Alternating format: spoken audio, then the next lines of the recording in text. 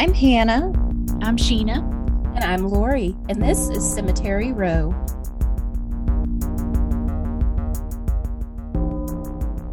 Woohoo! Woo! We're here. We made it. We made it. Happy Indigenous Peoples Day. This is coming out close to them.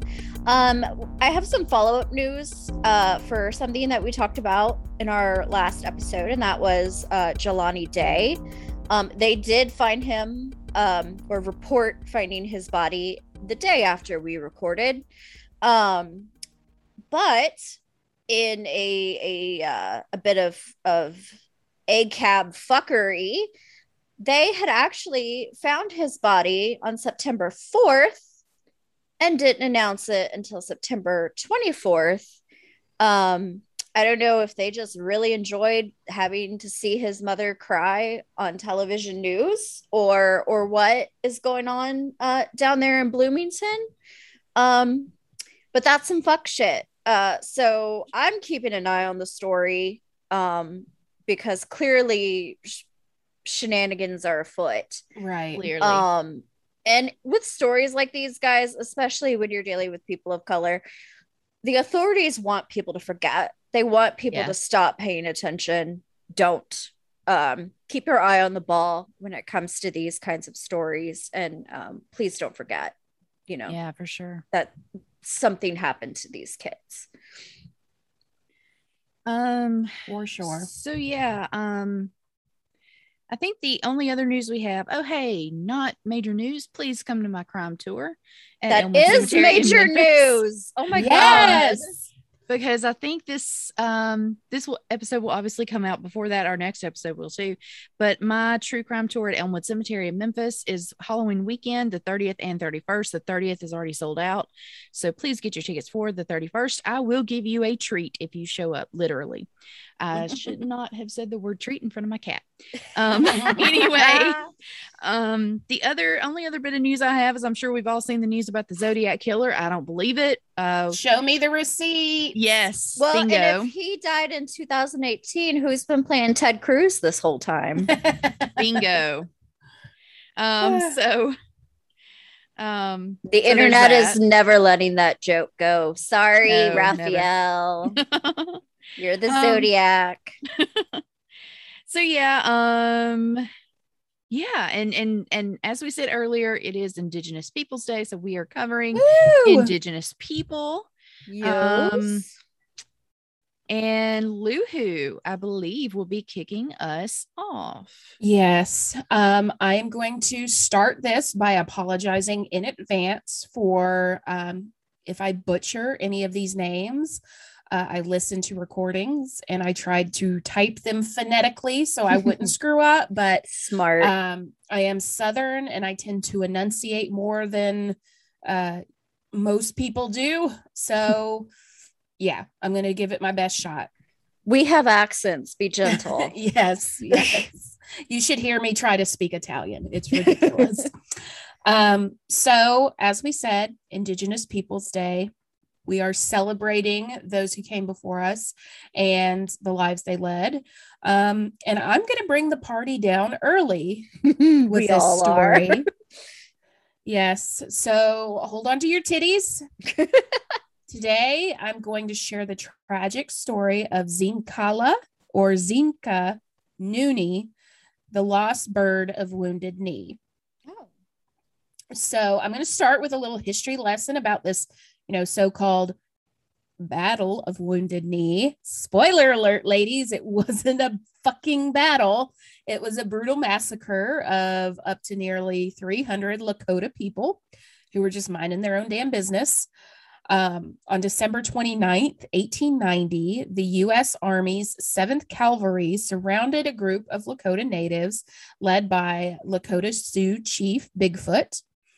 According to U.S. military reports, which I take with a very small grain of salt, they were attempting to disarm the people because the military thought that they were members of a ghost dance movement, which from what I've read, Bigfoot was a believer in the ghost dance faith. And the military viewed that as some kind of terroristic ideology. They were absolutely against it. And here's another spoiler for you. It wasn't. Ghost Dance was a spiritual movement founded by the Northern Paiute spiritual leader, Wovoka, to reunite practitioners with their ancestors and bring an end to westward expansion, which would then bring peace and harmony to the native people. Yeah, real terroristic threat. I could see why the U.S. government considered that terrorism. Right. You know? Yeah. Anyway, so this group of Native Americans were believed to be a threat, so the military decided to take their weapons. Somehow, during the seize of the weapons, fire broke out, and they killed anywhere from 150 to 300 Native American men, women, and children. Yeah, because you know them toddlers were packing. Right. And how can you do that? And I think they lost about 30 men total. Wow. Jesus. And so many of these natives survived the gunfire, but there was a blizzard coming. Oh, and so God. If they didn't die from being shot, they would die in the next 4 days after freezing to death from the blizzard. Right. And now to how Lost Bird was found. There's many different stories that tell you, oh, this person found her or this person, but in general, they were the military was there 4 days after surveying their massacre, carnage, whatever. Someone heard what sounded like a deer.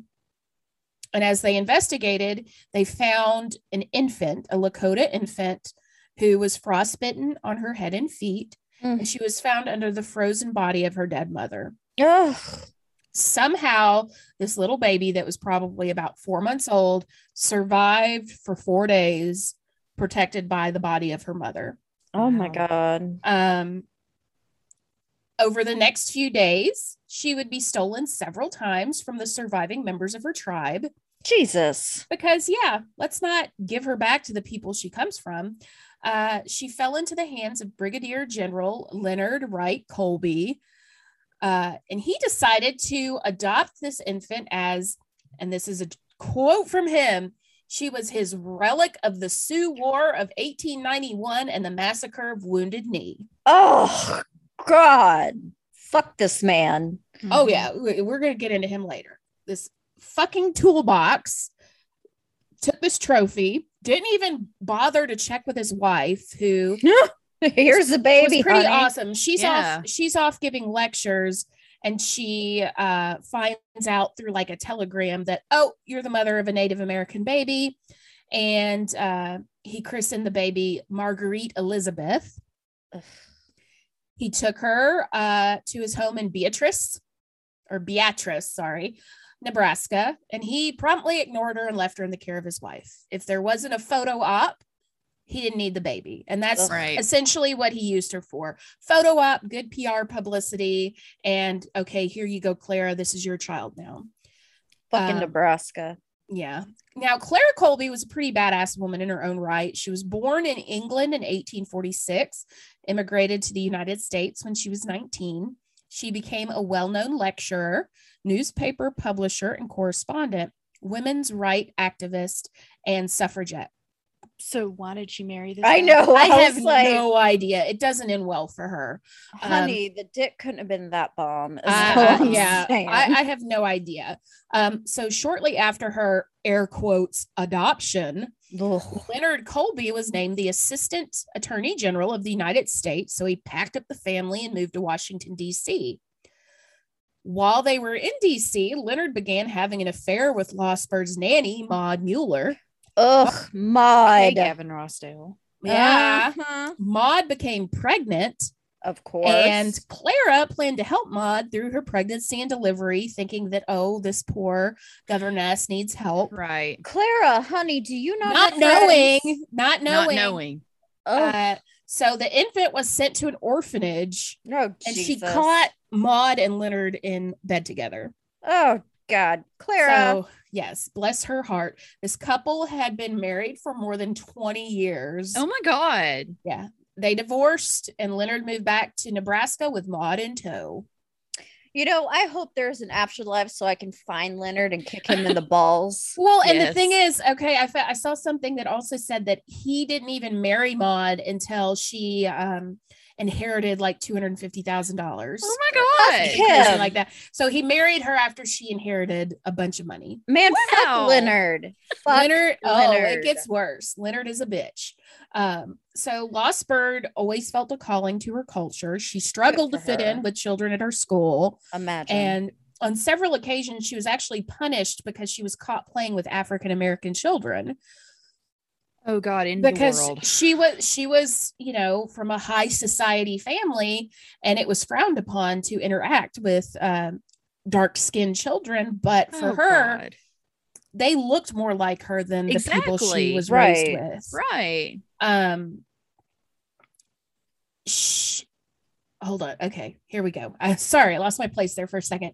So in the eyes of high society, she was somehow less than human because Oof. she didn't really fit in anywhere. She was the subject to racism and Yeah. intolerance from both her classmates and her mother's fellow leaders in the suffrage movement. Yeah, there's some issues with the Mhm. suffrage There's some, movement. yeah, no, There some- is. There is. Shocker. Many- Problems within white feminism. Oh, Wow. You ever heard of that? Absolutely.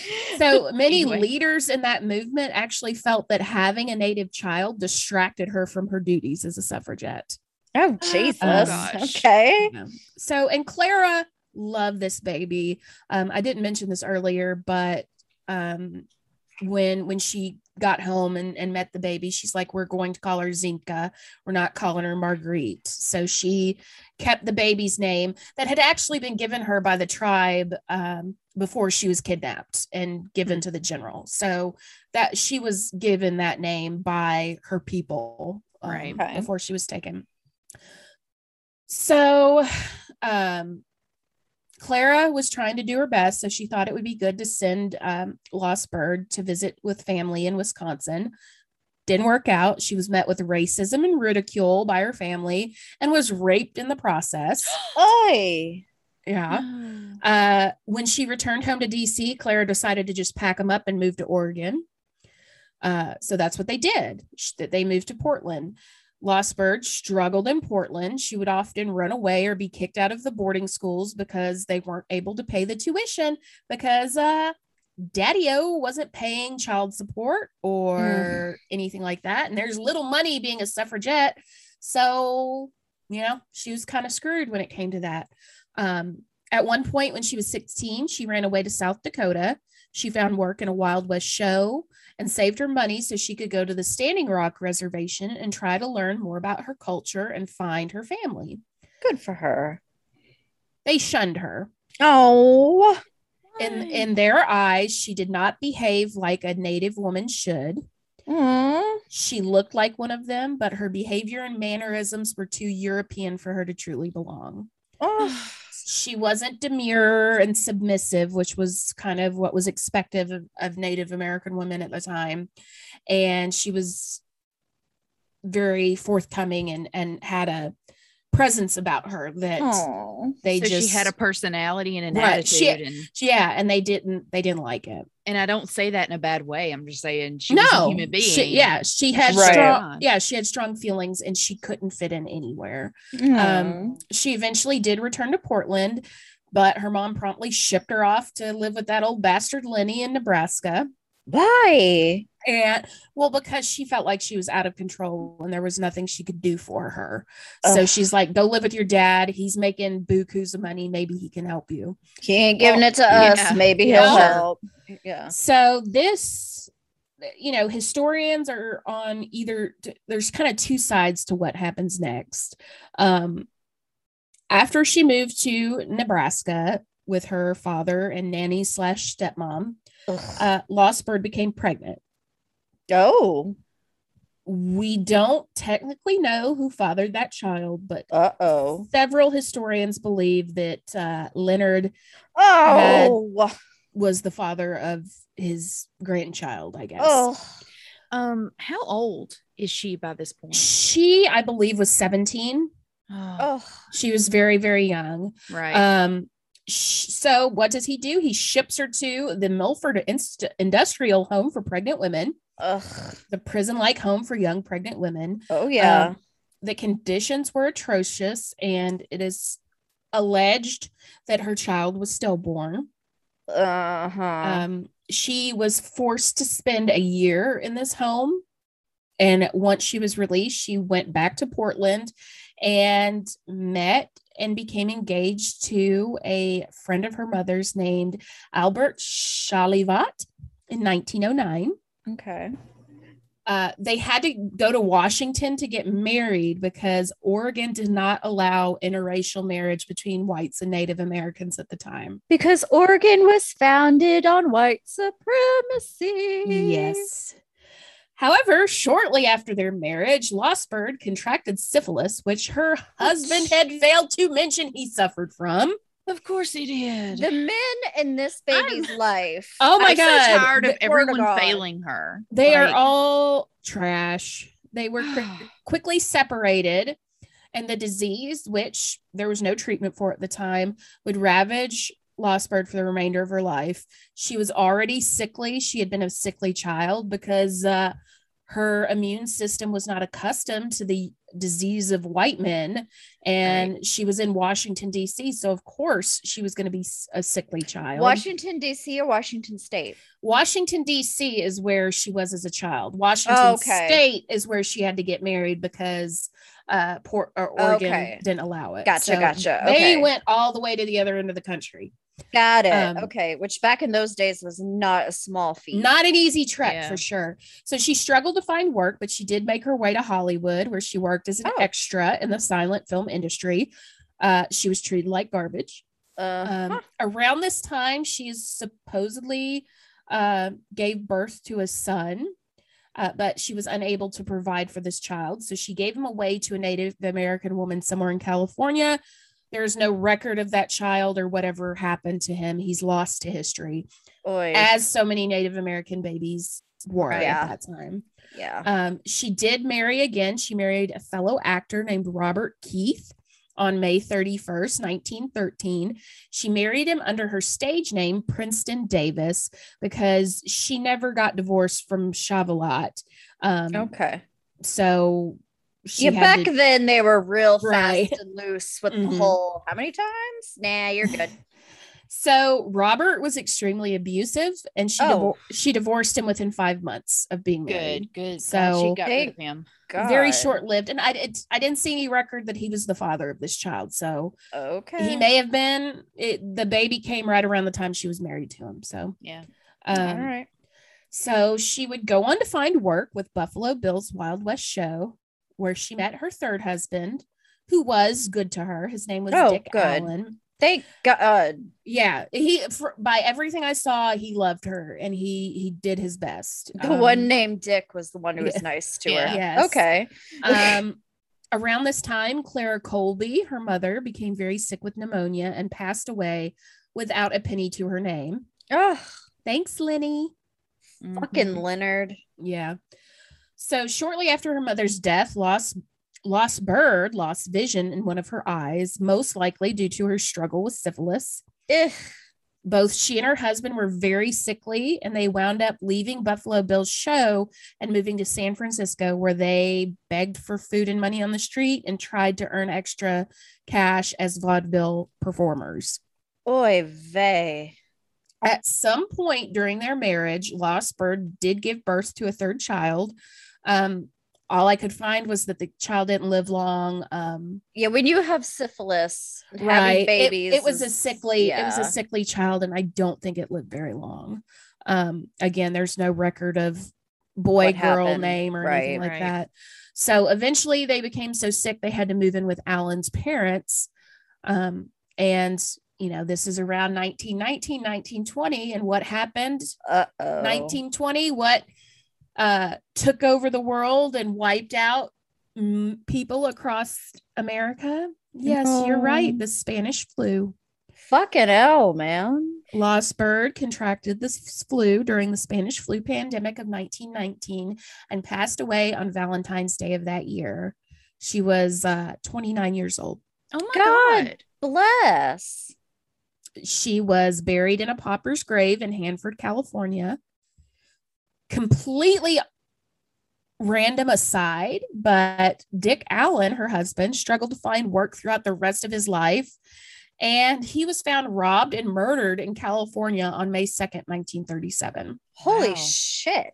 He had borrowed his sister's car to go look for jobs, and he had spent the night in the car, and he had been shot in the head. So God bless. the cops assumed that, you know, vagrants attacked Right. him and Ugh. stole his money because he had nothing on him when his body was found. God. Yeah. So sad for him. They're, you know, just sad for everybody except for that Yeah. bastard Leonard. He seems to have had it made. Ugh, Leonard. So Lost Bird's short time on this earth was full of sadness, rejection, and a longing to return to her people, which she was never able to accomplish in life. However, in 1991, members of the Wounded Knee Survivors Association banded together with a social worker whose name I cannot remember, who actually wrote a book about Lost Bird. And they decided they were going to relocate her grave to Wounded Knee. Oh. So they were able to find where she was buried. And a man named... We okay? What was that? Yeah. Okay, sorry, I heard something. Anyway, so a man named Arvil Looking Horse, who was the keeper of the sacred calf pipe of the Teton Sioux, gathered her remains and carried them to Wounded Knee, where she was reburied during a traditional pipe ceremony and releasing of the spirit ceremony the following day. I mean, because she was really a victim of the war. She was. You know. She was. Her mother was buried in a mass grave there. So yeah. She's not where all the others were buried. She's like right next to them. Right. So she's back to her homeland with her mother in some way. Right. Her tragic story led one Native woman, Marie Not Help Him. I love it. I love her name, to found the Lost Bird Society, an organization that sought to reconnect stolen Native American children with their tribes and culture. The group raised money to provide a monument for Lost Bird in the cemetery at Wounded Knee. It's simple, and it reads, Lost Bird, born May 1890, died February 1919. So from what information I could find, Marie Not Help Him's Society, Marie Not Help Him Society did great work in reuniting families with lost relatives, but it seems the group doesn't exist anymore. She passed away in 2014, and there's no website or anything online for this organization. So unfortunately, I think it has passed on. However, the Wounded Knee Survivors Association is still around and has a Facebook page. I browsed it, and unfortunately, it looks like there's just one guy and his wife struggling to run it. And they schedule meetings and nobody bothers to show up. And they're just, trying to keep the memory of that event alive. And it's just, they don't have the participation. Y'all go show them some love. I know. Well, so they don't have a website. They have a Facebook page. Right. And there was another organization, the National Historic Site of Wounded Knee, that was founded by a Lakota journalist named Tim Giago. He was working to raise the $3.9 million asking price for the 40 acres of land that was the site of the massacre. However, it doesn't look like that website has been updated since 2016, and their Facebook page is pretty dormant too. He is still alive. His Wikipedia page does not mention anything about this nonprofit organization, and there's no record of how much they raised, but it seems to have gone kaput. Oh, look, if you sell that land for a profit, you deserve whatever curses you incur. You should burn in hell. You should donate that land back to the people. I mean, come on. So since I can't direct you to support either one of those groups, I am going to suggest making a donation to the First Nations Development Institute. It's a nonprofit organization whose mission is to strengthen Native American economies to support healthy Native communities. It has a 4-star rating with Charity Navigator, which is a very trusted source if you're looking to see how legit nonprofits are. The board of directors is completely comprised of Native American people. And you can learn more about that organization by visiting firstnations.org. Oh, very And good. that's it. I'm done. Y'all, so yes, it's tragic and sad. I mean, I guess it kind of ended on a good note because she did get returned to her homeland, family, right? But just nothing good happened to this poor girl in her entire life. Yeah, all she wanted to do was be with her people. Right. And I like that she is now. Yes. Yeah. Yeah. That poor baby. Yes. Yeah. People are terrible. Yeah. We're going to talk in my story. We're going to talk a little bit about why they be stealing Indian babies from their families. Oh, great. Yeah. Have fun with that, guys. We're going to have a good time. Let's get into it, Hannah. Speaking of a good time, so we all know the missing white woman phenomenon. It's nothing new, from Natalee Holloway to Laci Peterson to most recently Gabby Petito. When a conventionally attractive white woman goes missing, the modern day media goes batshit insane. Gone Girl by Gillian Flynn skewered this beautifully, and the book was better than the movie, and I'll die on this hill. But let's tell another story. Helen Betty Osborne was abducted and brutally murdered near the pass in Manitoba, Canada, early in the morning of November 13th, 1971. The high school student, originally from the Norway House Indian Reserve, was 19 years old when she was killed. Several months later, Royal Canadian Mounted Police, we'll get back to them, concluded that 4 young men, Dwayne Archie Johnson, James Robert Paul Houghton, Lee Scott Colgan, and Norman Bernard Manger, all very Canadian names. Those are some names right there. Were involved in the death. These are the facts as suggested by the evidence. While walking along 3rd Street in the pass, Betty Osborne was accosted by 4 men in a car. Native communities had been complaining to local police that drunken white men would routinely cruise the area for sex, but nothing was ever done. Houghton, who was driving, stopped the car, and Johnston got out, attempting to convince Helen to go with them to party. She told them that she did not wish to accompany them. She was then forced into their car and driven away. In the car, she was assaulted by Colgan and Johnston as Houghton drove. In spite of her screams and attempts to escape, Osborne was taken to a cabin belonging to Houghton's parents at Clearwater Lake. At the cabin, she was pulled from the car and beaten by Johnston while the others stood watching and drinking wine that they had stolen earlier. So these are just fine, upstanding citizens. Osborne continued to struggle and scream, and because her assailants were afraid they might be heard, she was forced back into the car and driven further from town to a pump house next to the lake. At least some of her clothing remained in the car. At the pump house, she was once more taken from the car by 1 or more of her assailants, and the beating continued. Her clothes, those which had not been removed earlier, were taken from her. Wearing only her winter boots, she was viciously beaten and stabbed, apparently with a screwdriver, more than 50 times. God. Her face, her face was beaten beyond recognition. Evidence suggests that 2 people dragged her body into the bush. Her clothes were hidden. The 4 men then left, returned to the pass, and went to their separate ways. It wasn't until 1987, in December, more than 16 years later, that one of them, Dwayne Johnston, was convicted and sentenced to life imprisonment for the murder of Betty Osborne.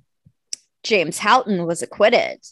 Lee Colgan, having received immunity from prosecution in return for testifying against Houston and Johnston, went free.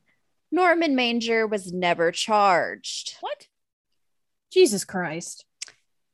For Native communities across North America, women and girls are murdered or disappear at rates that far outpace Native populations, and yet it's only been recently that the issue has garnered mainstream attention. In Canada, for example, a recent study conducted by some nonprofit groups concluded that there had been about 4,000 missing or murdered Indigenous women and girls in the country since 1980. Now, 4,000 doesn't sound like a lot to us Americans because that's a year for us. But for Canada, with a relatively low crime rate, that's a fucking lot. Yeah, Yeah. it is. Well, especially one group of people, like Exactly. such a specific. Right. Exactly. Yeah. And then, but then the RCMP, who we talked about, Yeah. did a similar report and said it was maybe a little more than 1,000 in that same time period. Who are you gonna believe? So young babies during the 2004 election cycle, George W. Bush had the phrase fuzzy math. This is fuzzy math. In the US, a starker picture emerges, because of course it does. In 2006, the National Crime Information Center reported 5,712 Native women were reported missing that year. In 1 year? In 1 year. Oh my God. Now, Canada had at least 4,000 since 1980. We have almost 6,000 in 1 year. America, fuck yeah. However, only 119 of those were listed in the Name Us database by the Department of Justice. Oh, wow. If you like to do fractions in your head, it's not a very big one. And even with activist groups, and finally, the US Department of the Interior, led for the first time by a Native woman, putting energy and funding toward the problem, the data itself isn't complete, as evidenced by the 119 that were listed by the DOJ. So think about that the next time you try to evade accusations of racism by mentioning your 168th Cherokee. Mm-hmm. I see you. Your grandmother wasn't a Cherokee princess. Let it go. Thank you. Don't argue with me. Argue with your mama. And since white people love numbers, here are some to chew over. Indigenous women and girls are murdered 10 times more than all other ethnicities. Murder is the third leading cause of death for Indigenous women, according to the Centers for Disease Control. 4 out of 5, a little more than 84% of Indigenous women have experienced violence. More than half, 56%, of Indigenous women have experienced sexual violence. More than half, 55.5%, have been physically abused by their intimate partners. Nearly half, 48.8%, have been stalked in their lifetime. Indigenous women are 1.7 times more likely than Anglo-American women to experience violence. Indigenous women are 2 times more likely to be raped than Anglo-American white women. Murder rate of Indigenous women is 3 times higher than Anglo-American white women. What in the actual fuck is going on here? Yep. Ladies and gentlemen, behind door number 1, white supremacy. Yep. White supremacy was the driving force behind European colonization of North America. And once again, don't argue with me, argue with your mama. And supremacy movements always land in the same place: genocide. Genocide is a big, scary word, but it's more than just rounding up minorities and eventually murdering them. You take away your babies, like they did Lost Bird, like they did the residential schools. You take away their language. It was illegal for the longest time for Hawaiians to speak Hawaiian. Right. Their culture. Surfing was illegal for Hawaiians for a long time, as well as other indigenous cultural practices across the country.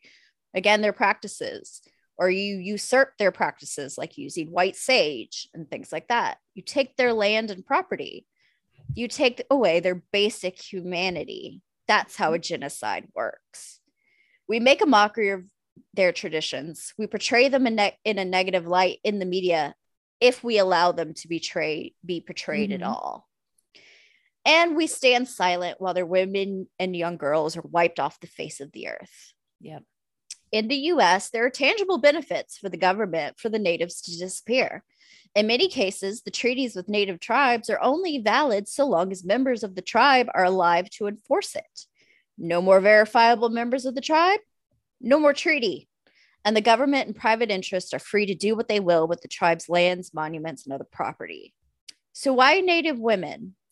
Well, native tribes have very limited abilities to prosecute non-natives for crimes committed against tribal members, especially those committed off of tribal territories or lands, thanks in part to a 1978 Supreme Court decision, Oliphant versus Squamish Indian Tribe. These cases are under the jurisdiction of federal authorities, and a 2010 Government Accountability Office report found that federal prosecutors declined to take up at least 2/3 of these cases. Oh my God. They just refuse to prosecute. Native victims of crime also face a lack of housing, healthcare, and other social services they need both before and after becoming victim of crime. In the US and Canada, here are just some of the missing or murdered Native women who are needing justice. Tina Michelle Fontaine, 15, First Nations, murdered and found in the Red River in Winnipeg, Manitoba. Her death led to a call for renewed attention to First Nations victims in Canada. Kimberly Iron, 21. She was Crow. She's missing from Billings, Montana. Selena Not Afraid, 16, was Crow in Dakota. She was found dead under mysterious circumstances after going missing from a rest stop between Billings and Hardin, Montana. God, stay the fuck out of Montana, y'all. Yeah. Faith Lindsay, 17. I don't have her tribe, so some of these I have the tribe, some of them I don't. Faith Lindsay, 17, missing and presumed murdered by her boyfriend in Pauls Valley, Oklahoma. Sabrina Rosette, 33, murdered at Tilaswak, also known as Tusi Reserve, First Nation near Williams Lake, British Columbia. Cecilia Barber Finona, 59, missing and presumed murdered from Farmington, New Mexico. Jermaine Liz Marigot, 23, missing from Missoula, Montana. Khadijah Britton, 23, a Round Valley Indian, missing from Covella, California. Olivia Lone Bear, 32, found dead in her submerged truck in a lake on the Fort Berthold Indian Reservation in western North Dakota. Ashley Loring Heavy Runner, 20, Blackfoot, disappeared from the Blackfoot Reservation in Montana. Our neighbors to the north have many monuments to these Native women and many municipal areas, including statues and other public arts celebrating the beauty of Native women. The Saginaw Chippewa Indian Tribe of Michigan launched an exhibit dedicated to the missing and murdered. This exhibit featured original art and portraits of Native women with that familiar black or red handprint over their mouths. You've seen that at Native rights marches and things like that, the handprint paint over the mouth. It's extremely powerful visual. The best possible memorial, however, so yes, there's no grave. If you're going to get pedantic with me, as I say, fight with your mama or fuck around and find out. The best memorial, however, will be an end to this genocide against Native women. Yep. Support tribal organizations in your area. Check out the National Indigenous Women's Resource Center at www.niwrc.org and the Coalition to Stop Violence Against Native Women at www.csvanw.org, and take every opportunity to protect all of our sisters. Make sure your girlfriends get home safe. Offer to keep an eye on drinks at the bar. If you come upon a situation that gives you a bad vibe, ask the woman or girl if she feels safe. Be a safe space and a vocal advocate for all of our sisters and non-binary friends. Yep. Wow. Good job, Hannah. Yeah. I told y'all before I was astride my soapbox today. Yes, but that's a damn good soapbox to be on because but yeah, I mean that is we've all heard are horrific. Yeah. It's absolutely terrifying. I mean, it's one thing to be like, and you'll have people who will probably pull, well, it's a small group of them. That's why they use a rate, asshole. That's how math works. Yeah. I was a journalism major and I know that shit. Well, it's so crazy that they're disappearing at such an exponentially high rate. I mean, they're already a small group to begin with, because Absolutely. if the genocide and the disease didn't wipe them out, they were stolen and raised in white families, and their culture disappeared. So there's what's happening to all of these women. Where are they going? I mean, almost 6,000 in a year, right? Something needs to be done about that number there. Exactly. Yeah. I mean, and that's the thing, is like, we're not doing Wounded Knee anymore, but we're doing a slow genocide. The residential schools where kill the Indian, save the man. I mean, that's the whole point, is just to kill out their culture altogether. Yeah. And then if you can't kill their culture, kill them and bury them underneath the school. Exactly. Yeah. And we'll talk about mother baby homes one day too, because Lord, that was some shit too. Yeah. All right. So come on, Sheena. I was looking at all kinds of different women to cover, because I wanted to cover a woman, and I wanted to cover someone more recent, but I kept hearing about this woman, and I heard at one point someone called her a priestess or a psychic or something. I forget the exact word they used. And of course I was like, okay, bingo, that's her. Bingo. And the more I read about her, the more I was interested in her. She's from Tennessee, which I wanted someone nearby. And it's funny because as I was researching her, I kept seeing, I think, a lot of white people saying, oh, she was a friend to the white people. And I'm like, she manipulated y'all so her people didn't get killed. Good for her. I mean, I don't know that manipulated is the right word, because in some cases she saved their lives, but she didn't do it for them. She did it to save her people. Yeah. Either way, I'll tell the story. So tell the story, Sheena. So she is a woman from Tennessee. Her Cherokee name means one who goes about. And this is the story of a woman who negotiated for the safety of her people and her land. It is also the story of butter and cheese. Ooh. Two of my favorite items. Yeah, go on. So picture it. 1738. Yikes. The Cherokee capital Chota, which means city of refuge, which is now in southeast Tennessee in Monroe County. That is southwest of Knoxville. It's kind of north of Atlanta.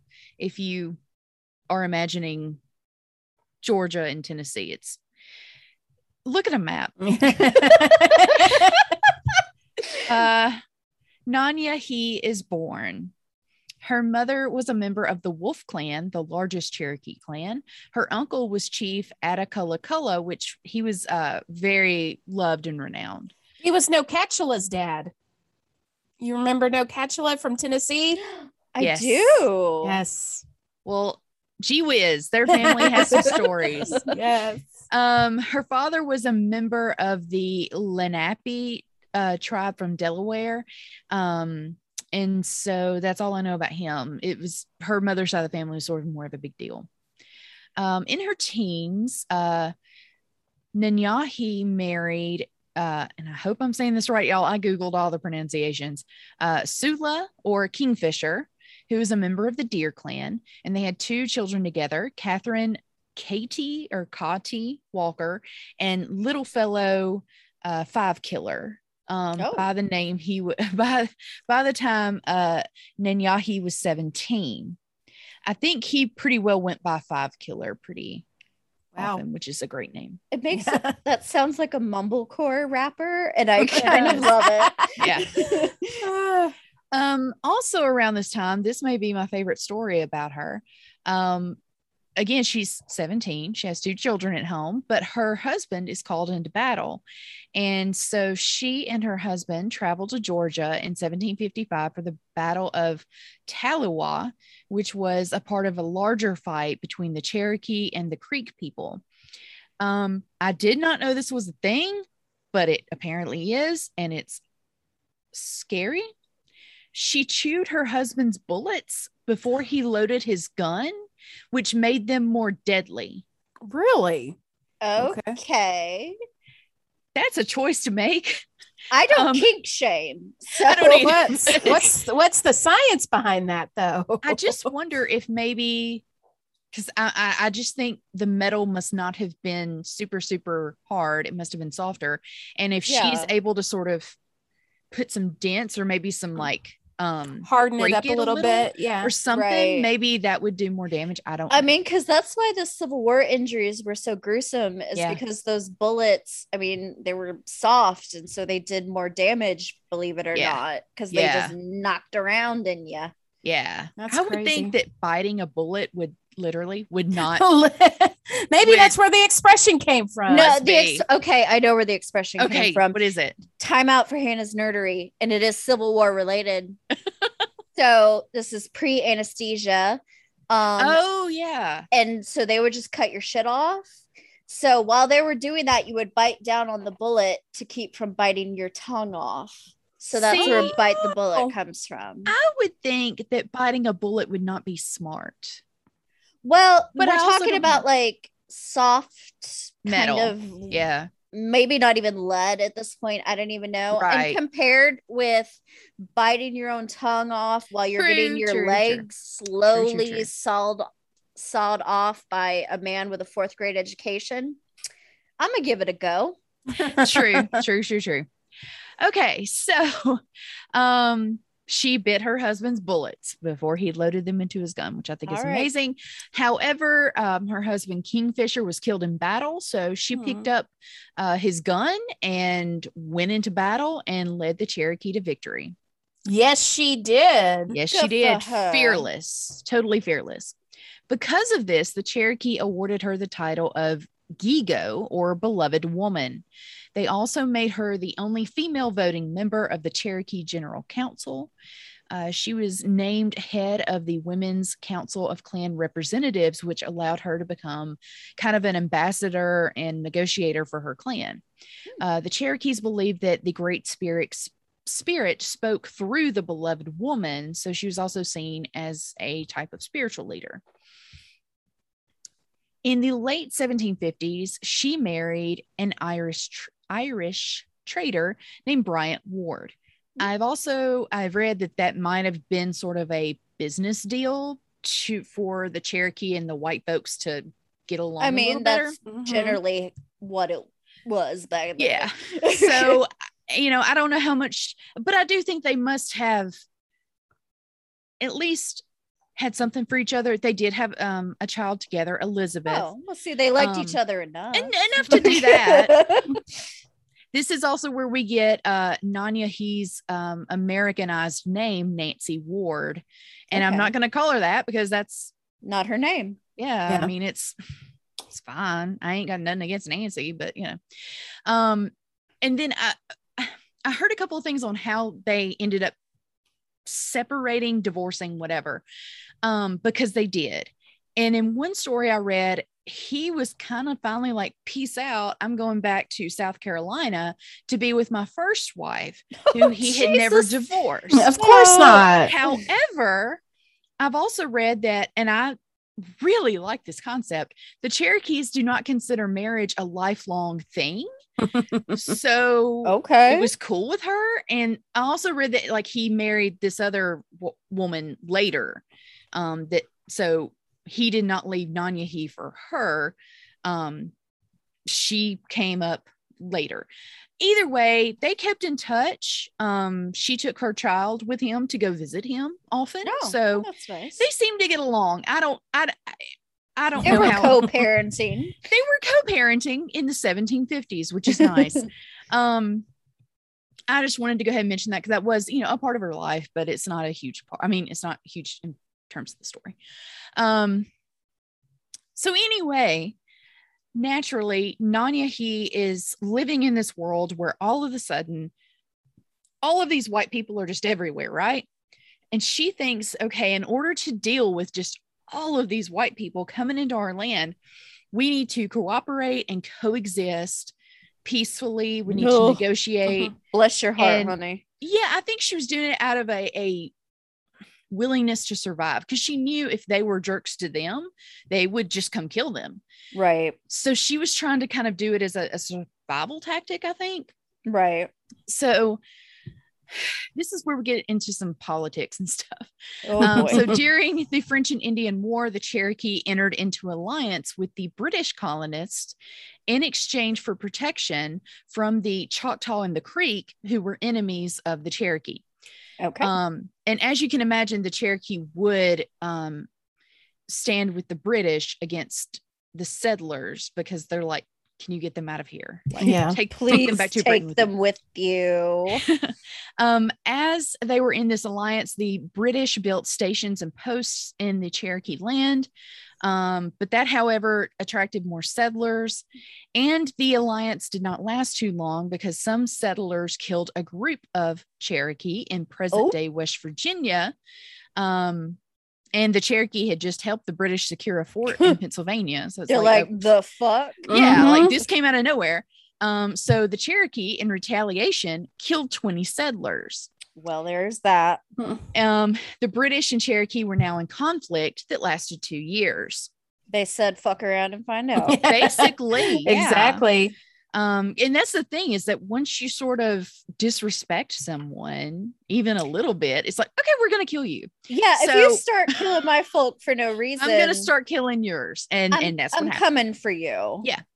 So in her role as beloved woman, Nanyehi, or Nancy as the British called her, had an authority to spare captives. In 1776, the Cherokee attacked a settlement in Tennessee, and a settler named Lydia Bean, best name ever, All right. had been taken captive. Nanyehi negotiated to spare Lydia, who was set to be burned at the stake. Oof. What was that? In exchange for safety for her Sheena. village. I'm sorry. The Native my God. Americans were going to burn a woman named Lydia Bean. I'm okay with that. Oh. But as I said, Nanyehi negotiated to spare her, like, hey, we'll give you back your captive if you won't burn down our village. Right. That's like a scene in The Last of the Mohicans where the British soldier lets himself get taken by the tribe, and they're burning him alive at the stake. And one of the Mohicans, Mercy, kills him, basically. So that just reminded me of that. Great movie. You should watch it. I've never seen it. It's amazing. It's the only movie my grandmother would watch more than once. wow. Literally. Interesting. Yep. However, Nanyehi took Lydia into her home. She tended to her wounds, and they became friends. Okay. Lydia taught her a new loom weaving technique. Womb leaving. Womb leaving. That's That's called birth, Sheena. That is a Um, birthday. It is. So she taught her about loom weaving, and then Nanyehi was able to then teach the women in her tribe about this. So that's helpful. Yeah. But Lydia also had 2 cows. So Oh. she taught Nanyehi how to care for them, how to milk them, how to process the milk into dairy products. And because of this, Nanyehi was the first to introduce the dairy industry to the Cherokee, and the first Cherokee cattle owner. So this is how we get cheese. Well, Really? thank God for Lydia. I mean, you know, Yay, I- Lydia Bean. I'm Yeah. sure she had her first grilled cheese and was like, I am so glad I kept you from Saved getting you, yeah. burned alive. make a little garlic butter grilled cheese. Yeah. Right? Yeah. Like, this is fucking amazing. We have rugs and grilled cheese. What more do we need? Yeah. And it's, you know, it's interesting because you talk about like changing culture, sharing cultures, all of this. Like Right. sometimes it's not always bad if you get cheese out of it. I guess. Right. Exactly, I mean, yeah. it's the best possible outcome. Listen, I'll do a lot of things for cheese. So, Ooh. so these changes in this new loom weaving technique and the dairy products really changed the Cherokee, and they actually began to resemble their European settler neighbors. They also resembled them in the fact that they began owning slaves. Oh no. I read only in one source that Nanyehi did own enslaved people, but I didn't see that anywhere else. They could have left it out. I don't know. But we always get here somehow. Yeah. it's so just, I mean, this whole country was built on slavery. So, It's True. and you know, the Fight Native with American your mama, land. not us. I mean, we took the land from the Native Americans, and then we made African Americans build the country on it. So Yep. this goes back to another soapbox I had from earlier of, can we stop with this house is haunted because it's on a Native American burial ground story? Everything's a Native American burial grounds. I think we have Stephen King to blame for that, and I don't want to really bash his name. I like him and I like his Right. works. Just read a book by him the other day, but I'm tired of that. Gee whiz. Like, all of our modern society was built on stolen land yeah, and the site of massacres. Like, yeah, it's no wonder we're such shitbags. yeah, yeah. Anyway, back to this story. Meanwhile, while everything's happening, the British, because they're into it with the Cherokees, they keep burning their crops in their towns. God damn it. Y'all. So the stop it. Cherokee continue to give up their land. Oh. Meanwhile, you know, during this whole time frame, there's this little thing called the Revolutionary War. Oh, that happened. And again, as I said earlier, a lot of the Cherokees supported the British because they wanted the settlers to go back to Britain or just go away. Nanyehi's cousin, Cherokee War Chief Dragging Canoe, sided with the British, and the British provided him with weapons. Is that dragging canoe or dragon? Dragging. Okay. Sorry, I'm Southern. No. I just was trying to get the right visual in my head. Can I tell one more aside? Do it. There is a oh God, what are they called?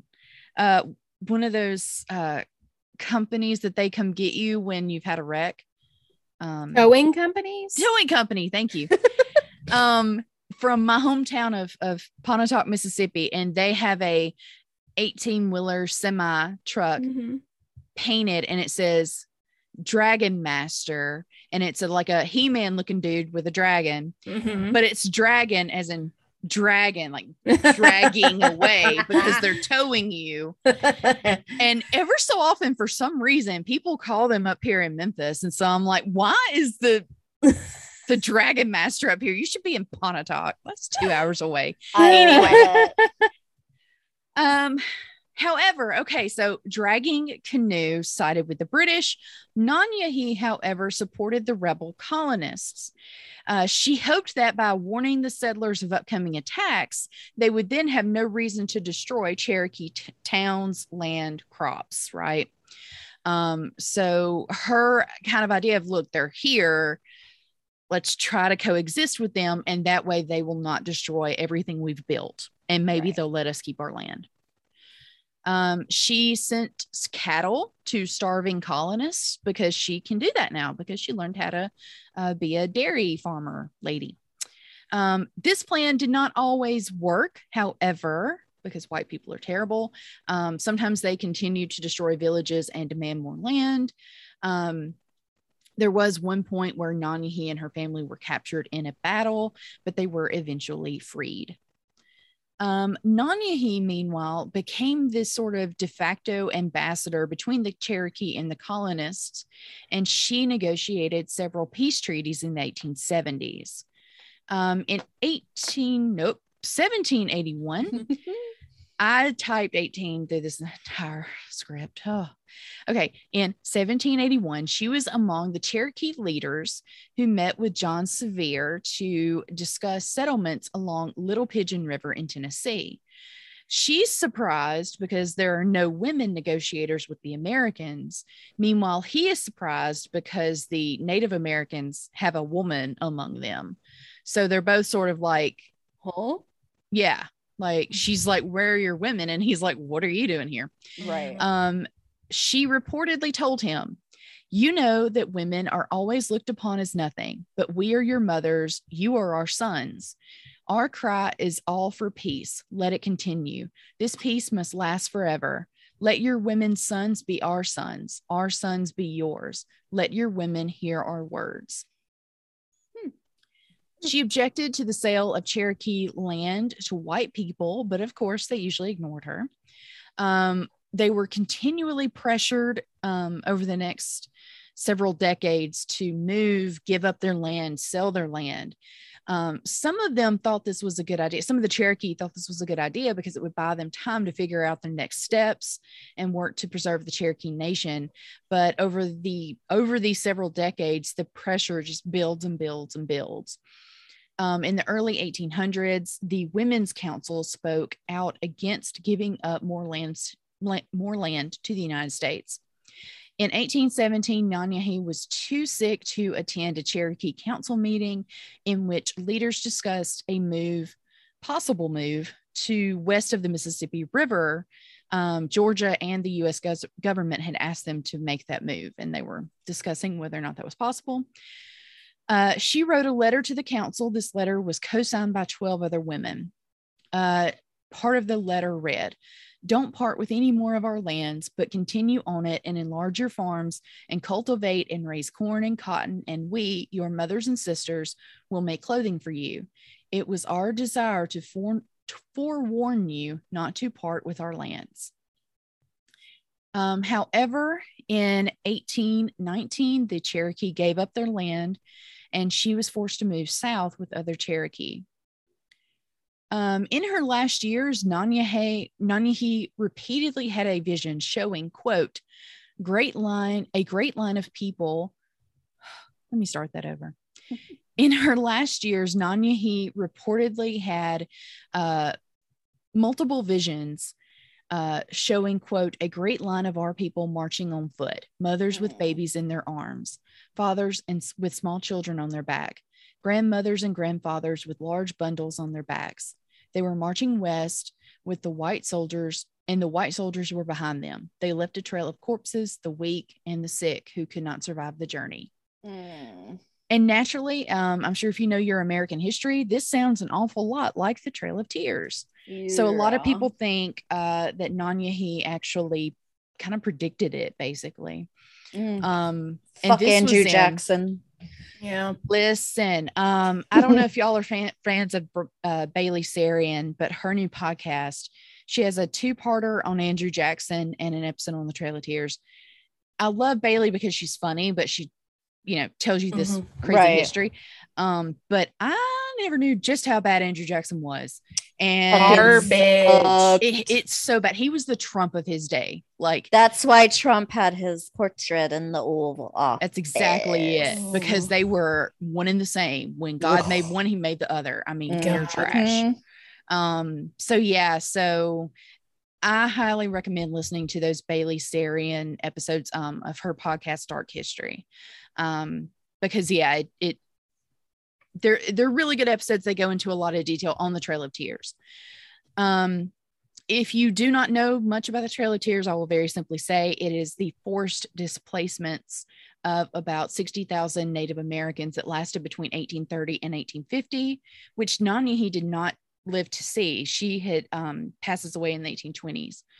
So this is, a good 10, 20 years before it actually happened.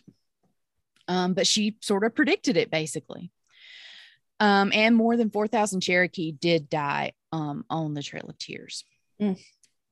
So later in life, she opened an inn at Woman Killer Ford. Yeah, I want to say is a great name, but I know it's not. But it's very Nick Cave-esque. It is.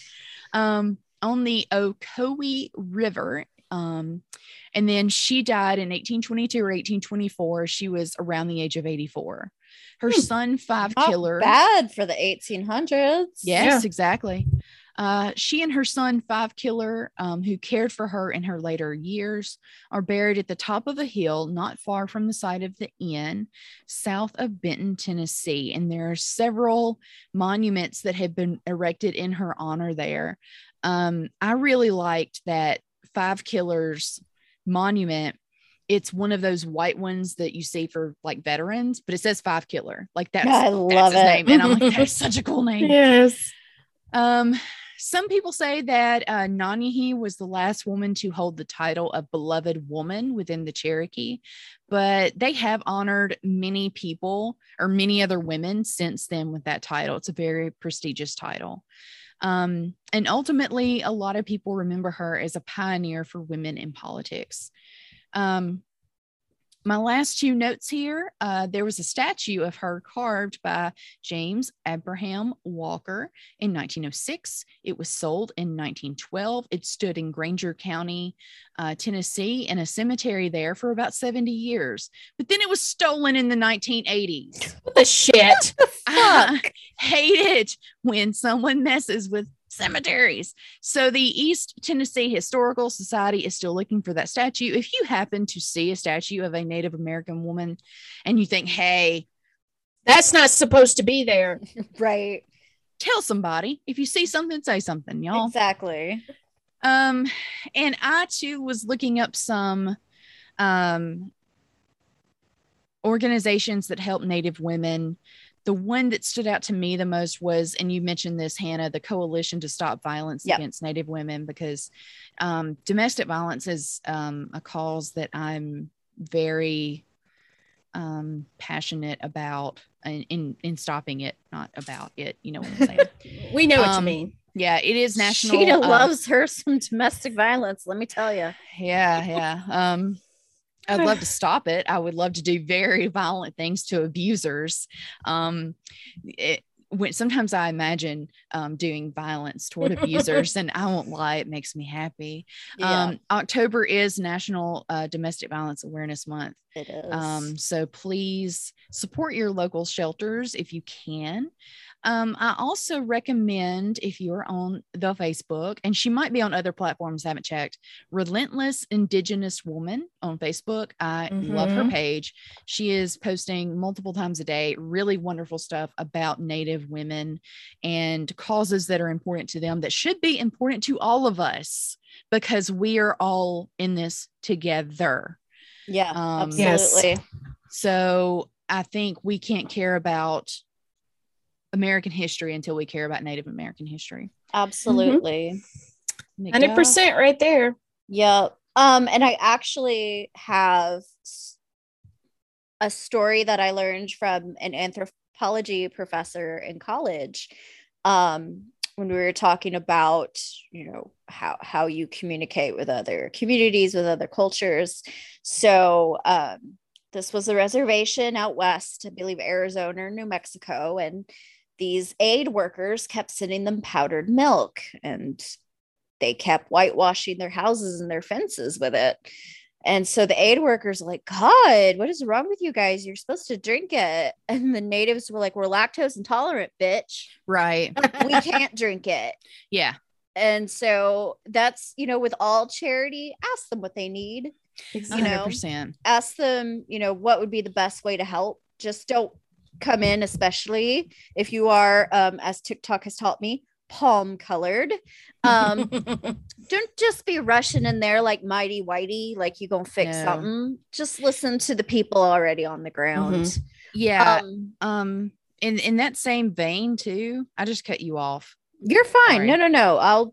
I'll double back. Don't even worry about it. Okay. Well, I was just going to say, in that same vein, check with your local domestic violence shelter on what they need. They probably have clothing, because that's the easiest thing to do. That's what people throw to them. I used to volunteer at a domestic violence shelter. Trust me, I know what people do. Tampons. That's tampons. What they need. They need maxi pads, and tampons, all that kind of stuff. Check and see. They may need items for boys or young men, because these women may have their sons with them. Yeah. You may not automatically think to buy boys' clothes or like clothes for a teenage boy, but you don't know. Right. So be sure to check with African them. American hair care products. Oh my gosh, yes. Oh yes. And then just toiletries in general, your toothpaste, your toothbrush, and that kind of stuff. I mean, it's just so easy to throw your old clothes at people, and right. That's appreciated, especially, hey, I will say this, if you're plus sized, yes. Yeah. Yes. For sure. And, yeah. Underwear, all of those things. Yeah. I wanted to give a shout out to I have a friend. I have several friends in Canada, weirdly. Several of them were my emotional support Canadians throughout 2016 to now. And they, God bless you, because emotional support Canadians, you came in clutch, because we were real freaked out there for a little while. But the name she goes by on the interwebs is Dottie. I won't blow up her spot with her real name. But when I knew I wanted to do the missing and murdered women and girls, I messaged her and was like, hey, I'm doing this topic. What should I absolutely not miss or not forget? And she gave me Helen Betty Osborne's story as that being kind of, what really led a charge in Canada to be like, hey, this is fucked. Mm-hmm. So shout out to her. Again, kind of like, my example with the powdered milk and the whitewashing. Listen to these communities. Yeah. And, give them a voice whenever you can. Yep. Yeah. And if this is definitely the time for all of us white women to shut up and sit down. Even though listen. we've been talking. I know. But it's a time for us to shut up and either listen to them or amplify them or something. Like, be sure to get their voices out there. We have to use the privilege that we have to support them. So yeah, absolutely. 100%. Right. When we stop recording, I have the cutest fucking thing ever to show you guys. Okay. Well, we're almost done recording. Our next episode will be coming out the week of Halloween, spooky season. So our theme for that week is just general spookiness. I don't know what you're going to get. I don't know if you're going to get a murder. I don't know if you're going to get a ghost, or it's going to be like trick or treating, but with 3 white ladies with opinions. Yes. That'd be the name of the episode, Trick or Treating with 3 white women with opinions. Yes. That's basically what it's going to be. So yeah, that's going to be fun. I'm looking forward to it, to doing that one. So thank you for tuning in. Lori, where can they find us? We're on Facebook, Instagram, and Twitter at Cemetery Row Pod, or you can send us an email to cemeteryrowpod@gmail.com. Yes. And thank you to our producer editor, Derek, who is going to be editing this episode while he is on vacation. Thank you, Derek. And also Revenge Body for our amazing intro and outro I was about to music. say that. Let's give a shout out to both of those guys. Tell BAG we said hello. Yeah, I was gonna say, if you watched Dancing with the Stars this past Monday on Britney Week, you actually would have seen Derek. He was there supporting his BFF Brian Austin Green. Oh, they have a podcast together called With Brian Austin Green. So so when you see Derek, please say, "Oh, you're the producer of Cemetery Row." Ignore all of his other cool stuff. Yeah. We don't know him from Shoe or from Brian Austin Green. No. He's just the producer for Cemetery Row. Mm-hmm. But yeah, and again, big thanks again to Jacques, aka Revenge Body. I will say this going into spooky season, because Jacques has made me the biggest Dario Argento fan. He makes Italian horror movies. He directed Suspiria, the original, and a bunch of other ones that are amazing. So go check out some awesome Italian horror movies, y'all. They're on the streaming platforms, and I don't know, go watch something spooky, y'all. Watch something spooky. I just watched No One Gets Out Alive on Netflix tonight before we recorded. Oh, yeah. I'm gonna watch that.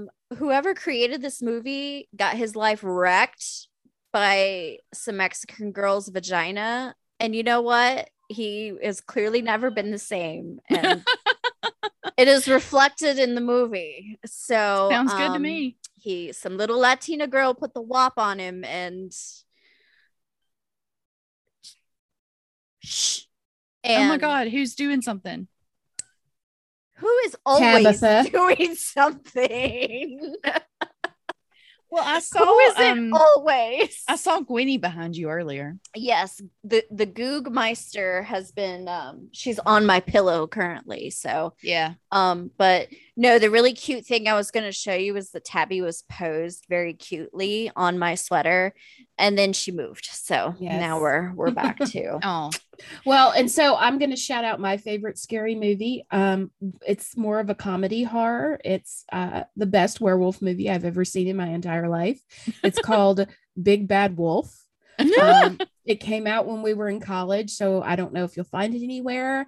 It stars the guy that played the villain in Kindergarten Cop, oh, and Kimberly J. Brown from Halloween Town, and Chloe Grace Moretz's brother. oh It is Okay. a classic. It's hilarious, very bloody, and it's one of my favorite scary movies. So if you can Alright. find it, watch it. yeah. I had a marathon today. I watched. What was the first? Oh, I finished *Malignant*. Then I watched. What did I watch? This is why I have ADHD. I ended it with Suspiria, but what did I watch in between that? Y'all, this is scary. All right. Well, Yeah, I don't know. It's a You damn don't mystery. know. we'll Okay. post it on the socials when she remembers. This is so If- stupid. Jeez, we're gonna make Derek cut that Alright. out. No, we're not. He's on vacation. all Okay, right. don't cut it out. Okay, bye, y'all. We'll see y'all when it's spooky. Bye. Bye.